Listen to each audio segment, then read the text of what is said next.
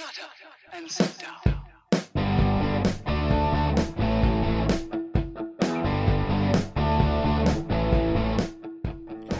Welcome to Being on Stage, the only podcast that gives you motivation, inspiration, and confidence to be better on stage. No matter how you entertain, sing, dance, band, comedian, public speaking, MC, drag, burlesque, performance art, or street performer, this is the show for you. Hey rock stars! Welcome back to the Being on Stage podcast, day 12 of podcasting every day. My name is Reggie Dawson. I am a stage performance coach, talent development coach, whatever else you want to call me. I help performers do better on stage in every aspect of their show, but I specialize in audience connection and confidence development as well. So stay tuned because this is going to get wild. I'm just kidding. We're just going to talk for a few minutes and then I'm going to let you go. Like we're on a phone call, you know? I'm just going to talk for a few minutes and then, I'll let you go. It's all good. So, something that's been kind of happening lately with me, I guess, is my wife's been telling me I've been very nostalgic lately, or very, been kind of focused on some memories of old shows I used to do and things that happened, and sometimes things that just did not go the way that, they were supposed to, the way that I wanted them to, and, there's a name for that. There's a big, fat name for that, and we all know what it is. We all felt it at one point or another, and that is regret. Okay, so let me talk to you for a minute about regret. There are a few big moments in my life where I had an opportunity and I did not seize it. And I'll tell you, most of your regret is not going to come, and actually not most, all of your regret is not going to come from things that you did. Well, I mean, unless you committed a crime or, something like that. Okay, so we'll go back to most. Most of your regret is not going to come from things that you did, but it's going to come from things that you didn't do. Opportunities that were there that you didn't take. Moments that you made a decision to play it safe instead of take a risk. Everyone does it. You're not alone in this. I'm sure you already have some of those moments. Maybe you're in one of those moments right now where you have this opportunity in front of you. And if you take it, man, it's going to be a crazy ride, but you're on your way to your dreams. And if you don't take it, you can still be on your way to your dreams, but it's not going to be such a crazy ride. And so let me just tell you the story, okay? Instead of just giving you analogy after it, let me just tell you the story, all right? There's two moments in my life that I consistently think about, just regret.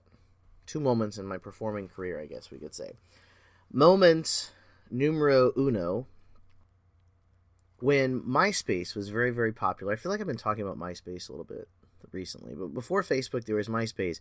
And when MySpace was very popular, I had developed a kind of award system, similar to a Grammys type of thing, but I developed an award system for performers. And at the time, I had a lot of gay friends I was hanging out with in the gay clubs and everything like that, because that's what was popular when I was 18, 19. That's just that's what was popular.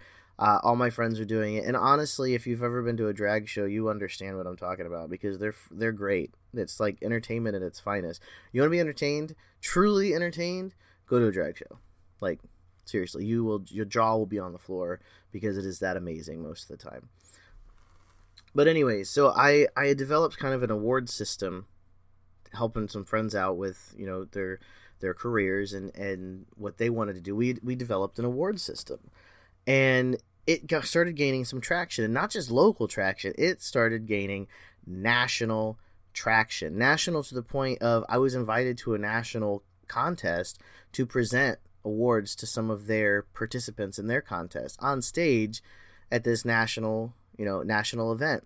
And that was in the second year. So after the second year, MySpace started to fade out. Facebook really took over.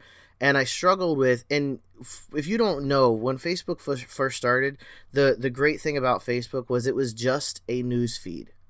That's it. There was no blog. There was there was a profile page, but on your profile page, it was your photos and your news feed. There was no blog. There was no top friends. There was no drama at first. I know, imagine Facebook without drama, but there was no drama at first. There was a like button and a comment button, and that was it. Okay, it was simple. And we're coming off of MySpace where you could put in code and build your profile to look the way that you wanted, and you could post up who your top 8 or 16 friends were, and you had a blog, and you had a news feed, and you had this, and you had that, and you had games, and it was a lot. I mean, now people would probably love MySpace because it's everything all rolled into one. All your social media platforms that you use, MySpace was pretty much all of that in one platform. But when Facebook took over, they wanted it simple. So when I had this contest system, I couldn't figure out how to move it from MySpace to Facebook because Facebook was just a news feed. There was no meat to it. Like now, you could run an entire business solely off of Facebook, but it wasn't the case then. Okay, now I have no problem doing this award system, but it's been done now. And there's RuPaul's Drag Race, and there's this person doing it, and that person. It's everywhere now. Everywhere. So, but I don't want to say I was the first, but I was before it was everywhere. Put it that way. I'm not claiming the first because I don't know what else was out there. But I was also afraid of building a website because this was before you could just point click. And now I could build you a website with one hand tied behind my back in like an hour or two. Truthfully. You want a website? Contact me. I'll build you a website. You want a landing page? Call me. I'll build you a landing page. But at the time, and this was like 2009, 10, it wasn't like that. So I couldn't, I was scared, so I didn't proceed. And ultimately, I shut it down. And the reason I said I shut it down is, since MySpace was no longer relevant, this was no longer going to happen. And I blamed it on that. But truthfully, it was because I was afraid to invest money in it. I was afraid to build a website. I was afraid to proceed with it because what if I put all this money and time into it and effort into it and nothing came of it? You know what would actually have happened? Like now looking back and how time has gone, what actually would have happened is I probably would have been successful to a point of someone else would have bought it from me and I wouldn't have had to been scared anymore. Like that's actually what would have happened. Or it would have become something fantastic, which is what I've always envisioned. That's the thing. I think we all do it. When we have this opportunity and we have this vision of this thing that we have is going to be something fantastic. And listen, this was an award system for performers, but this is the same thing on stage. And I'm going to tell you another story here in a moment. Same thing on stage. You have this amazing vision for what you want your career to be or what you want your performance to be, but you don't allow yourself to step into it. And I think that's what I struggled with the most, and that's where most of my regret is. So here's the second story I wanted to share with you. Oh, so long story short with that one, and I know long story long, but with this award system, I shut it down. I moved on. I let go, and that sucks because I probably could have sold it to RuPaul. But anyways, neither here nor there. I try not to have any regrets, but I do. So the next one is true performance opportunity. There's actually I have a number of stories that I could tell you, but this one's probably one of the bigger ones. So in 2011, I know I've mentioned this before, me and my wife, my girlfriend, my wife, the only thing we're missing is a wedding and a certificate, but other than that, she's my wife. But we met in 2008, got together 2009, 2011 happened, we had a huge financial crisis, we were going to be homeless, they moved to Massachusetts. Around 2010, so all this kind of happened around the same time, but around 2010-ish, I had this amazing opportunity. It was probably the end of 2012. So it was after she left. So around 2012, I was kind of at the height of my game. I was really coming into my own as a performer, and I was starting to climb that hill and become, notable, and I was starting to gain some traction. I was getting more bookings. I was being invited out of town. I was being asked to perform with, higher level entertainers, and I was building my career. So I was becoming a bit of a local celebrity. And so this is the dangers of a local celebrity as well. So one show I did, and I didn't. This is, you also never know who's in the audience. By the way, this is why you should always be on your game and like doing your best and putting your best self out there. There was a girl in the audience that happened to be part of a circus troupe out of Boston, and not like a circus like like Cirque du Soleil type circus troupe, and she approached me after my show, and she was kind of, oh my God, you're amazing. People in Boston don't do this the way that you do it. You should, if you're ever in Boston, contact me. I can hook you up. I can make you, you're going to be huge. Let me know. Like, completely, she was visiting from Boston, in case I missed saying that. But completely like, just, you need to come to a bigger city because this is your big city material. It's kind of what she said to me. And I'm not tooting my own horn, I'm not bragging, but, you are probably, and I'm talking to you here, the listener, you are probably big city material as well. And that's a decision you have to make for yourself, just like as a decision I had to make for myself. At the same time as this happening to me, though, my wife was in Massachusetts on the other side. Her best friend lived in Boston and offered me to stay at their apartment until I got on my feet, so I could be closer to my girlfriend. And my daughter. Yeah, my girlfriend and my daughter.